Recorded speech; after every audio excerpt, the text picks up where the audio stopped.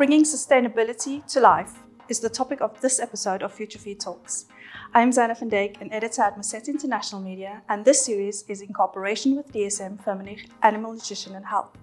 In this episode, I will be talking with Carlos Saviani, Global Sustainability Lead for Precision Services at DSM Firmenich. So welcome, Carlos. It's a pleasure to have you here today. I would like to ask you a few questions. So in terms of sustainable farming, what is the blanket approach, or how can swine farms, poultry farms, cattle farms progress in sustainability? No, very good questions, Zara. The first thing that comes to mind is measurement, right? You have to measure where you are. You don't manage, and you cannot understand where you are if you don't measure your environmental footprints.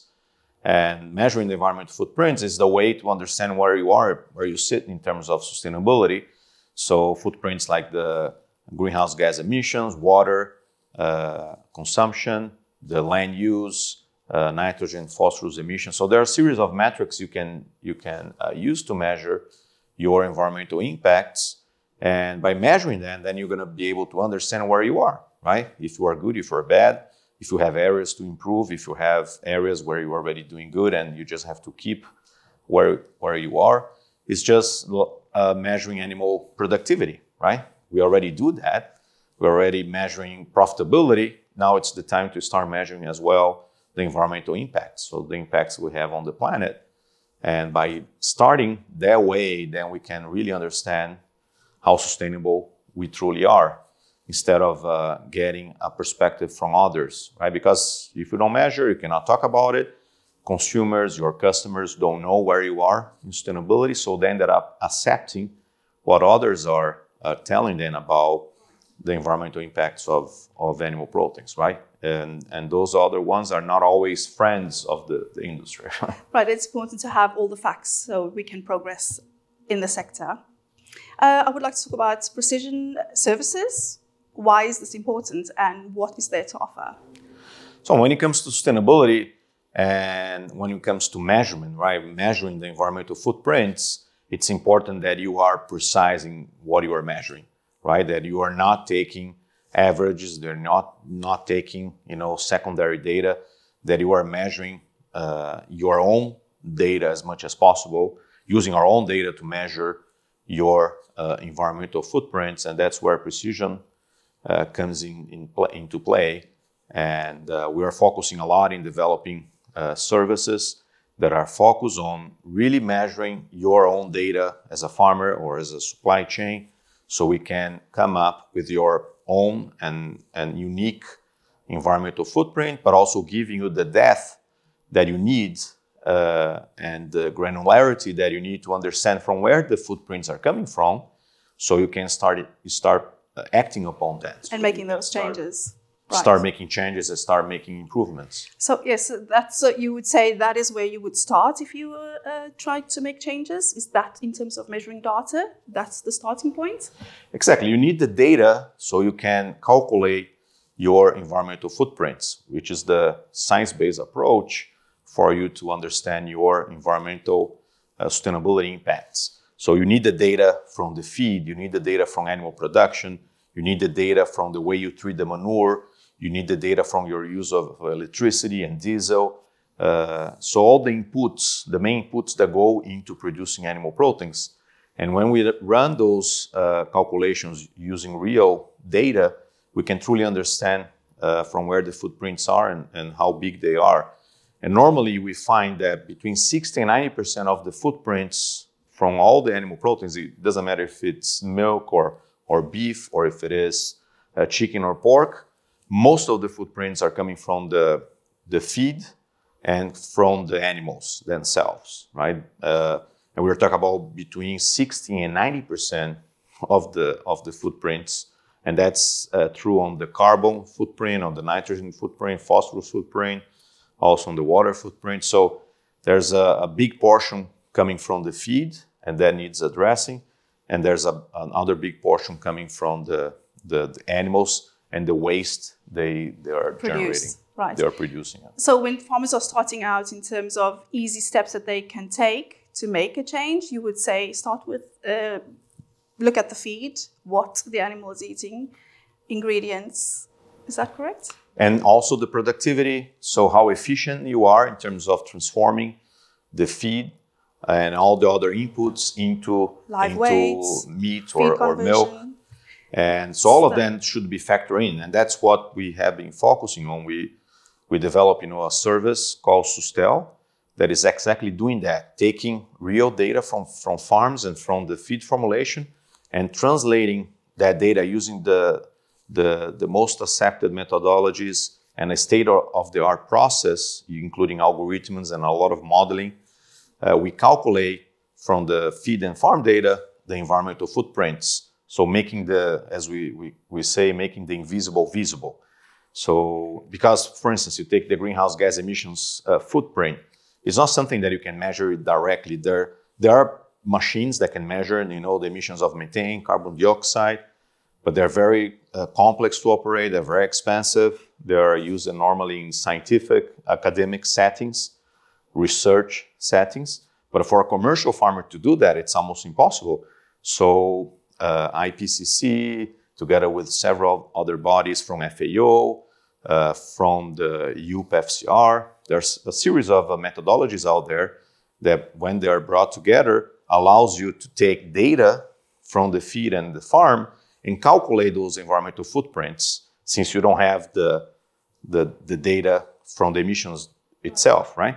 And that's the beauty of a service like this, is the fact that we can get data that the farmers have, right? The feed formulation, the productivity data, the data from the inputs that go into producing the animals or the milk. And using this robust solution, we transform all of that into the environmental footprints. Great. So there's a lot to look at in terms of sustainability. There's a big focus towards sustainability over the years. How has that been in terms of how has it changed over the years, in your opinion? Yeah, it's a very interesting question. And first of all, we need to say what sustainability is, right? Sustainability is, in our view, is the triple bottom line approach. So it's the social responsibility together with the economic viability and the environmental safety, right? So you have, at the same time, you have to produce, food in a way that is, responsible to your people, but also profitable and also protecting the planet, right? So we started long time ago looking first at the economics, right? The P of profit. And we develop measurements, we develop, technology, right? We develop systems to measure profitability. And that's something that you cannot even consider being in business if you are not doing that, right? So there are accountants, there are economists, there are, ERP systems. I mean, the whole world, right, was developed around measuring profitability. And then you have the social aspect that came later, right? So then the companies start to measure, safety, start to measure the happiness of the employees, right? Start to develop indexes, in how they would be able to keep, people happy, right? By then, that's the main focus. And the environmental one is the last frontier, right? The third P, the P for the planet, is the last one that we are considering and taking care of. So likewise, we are developing the metrics, we are developing the systems, we're developing the specialists that are going to be able to tackle this third frontier. And we are still in that process. So it's still under formation. And I think DSM is a leading company in doing that, because we started 20 years ago ourselves. And that's the last piece that we're seeing now being developed and being embraced by companies, by farmers, by producers. And it has not been easy. And there's a lot of new things that we have to learn. There are a lot of new things that we have to develop, but it's no different than what took us, hundreds of years ago to develop, on the financial side and also on the social aspects. And I think we're going to get there. In fact, we are advancing very fast, and probably 15, 20 years from now, our kids are even going to ask ourselves, how how you possibly could How produce was that food possible? without measuring environmental footprints. Yeah. It's gonna become something really natural and standard to do. So there are lots of changes and developments. In your view, what is next on the horizon? How do you see the coming years?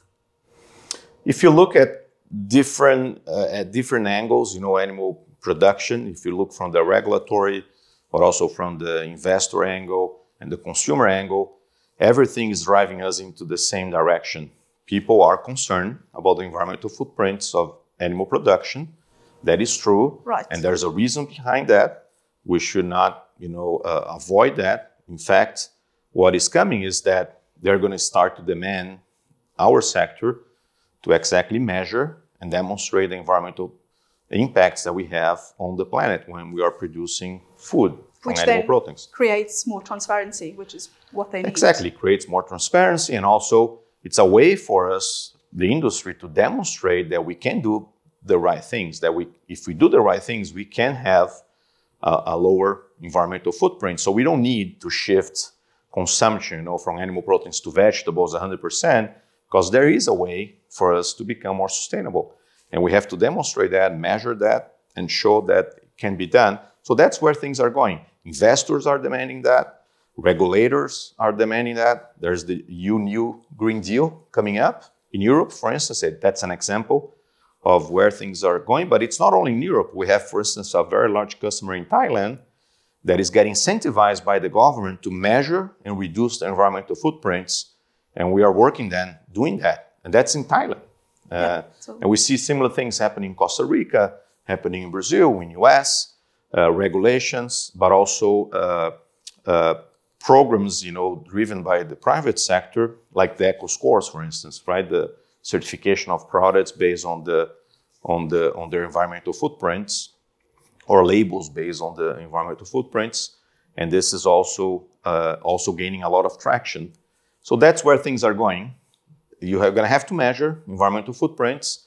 We're going to have to be transparent about them. And we're going to have to work towards improving them, just like we do on the economic side, just like we do on the productivity side. Now we're going to have to work also on the environmental side. The good news, though, just to finish, is that in 90% of the cases, productivity, the profitability, and the environmental footprints, they go together. So when you are improving one, you are also bringing benefits to the other. And that's, I think, the very good news for us in the animal protein sector. So across the board and globally. Across all the animal proteins and globally, for sure. So thank you, Carlos, for your insights today. It was lovely to have you. Thank you for listening to Future Feed Talks. Don't miss the next episode and subscribe to this channel. We are also available on Spotify, Apple, and Google Podcast. If you want to check out the video as well, click on the link in the description.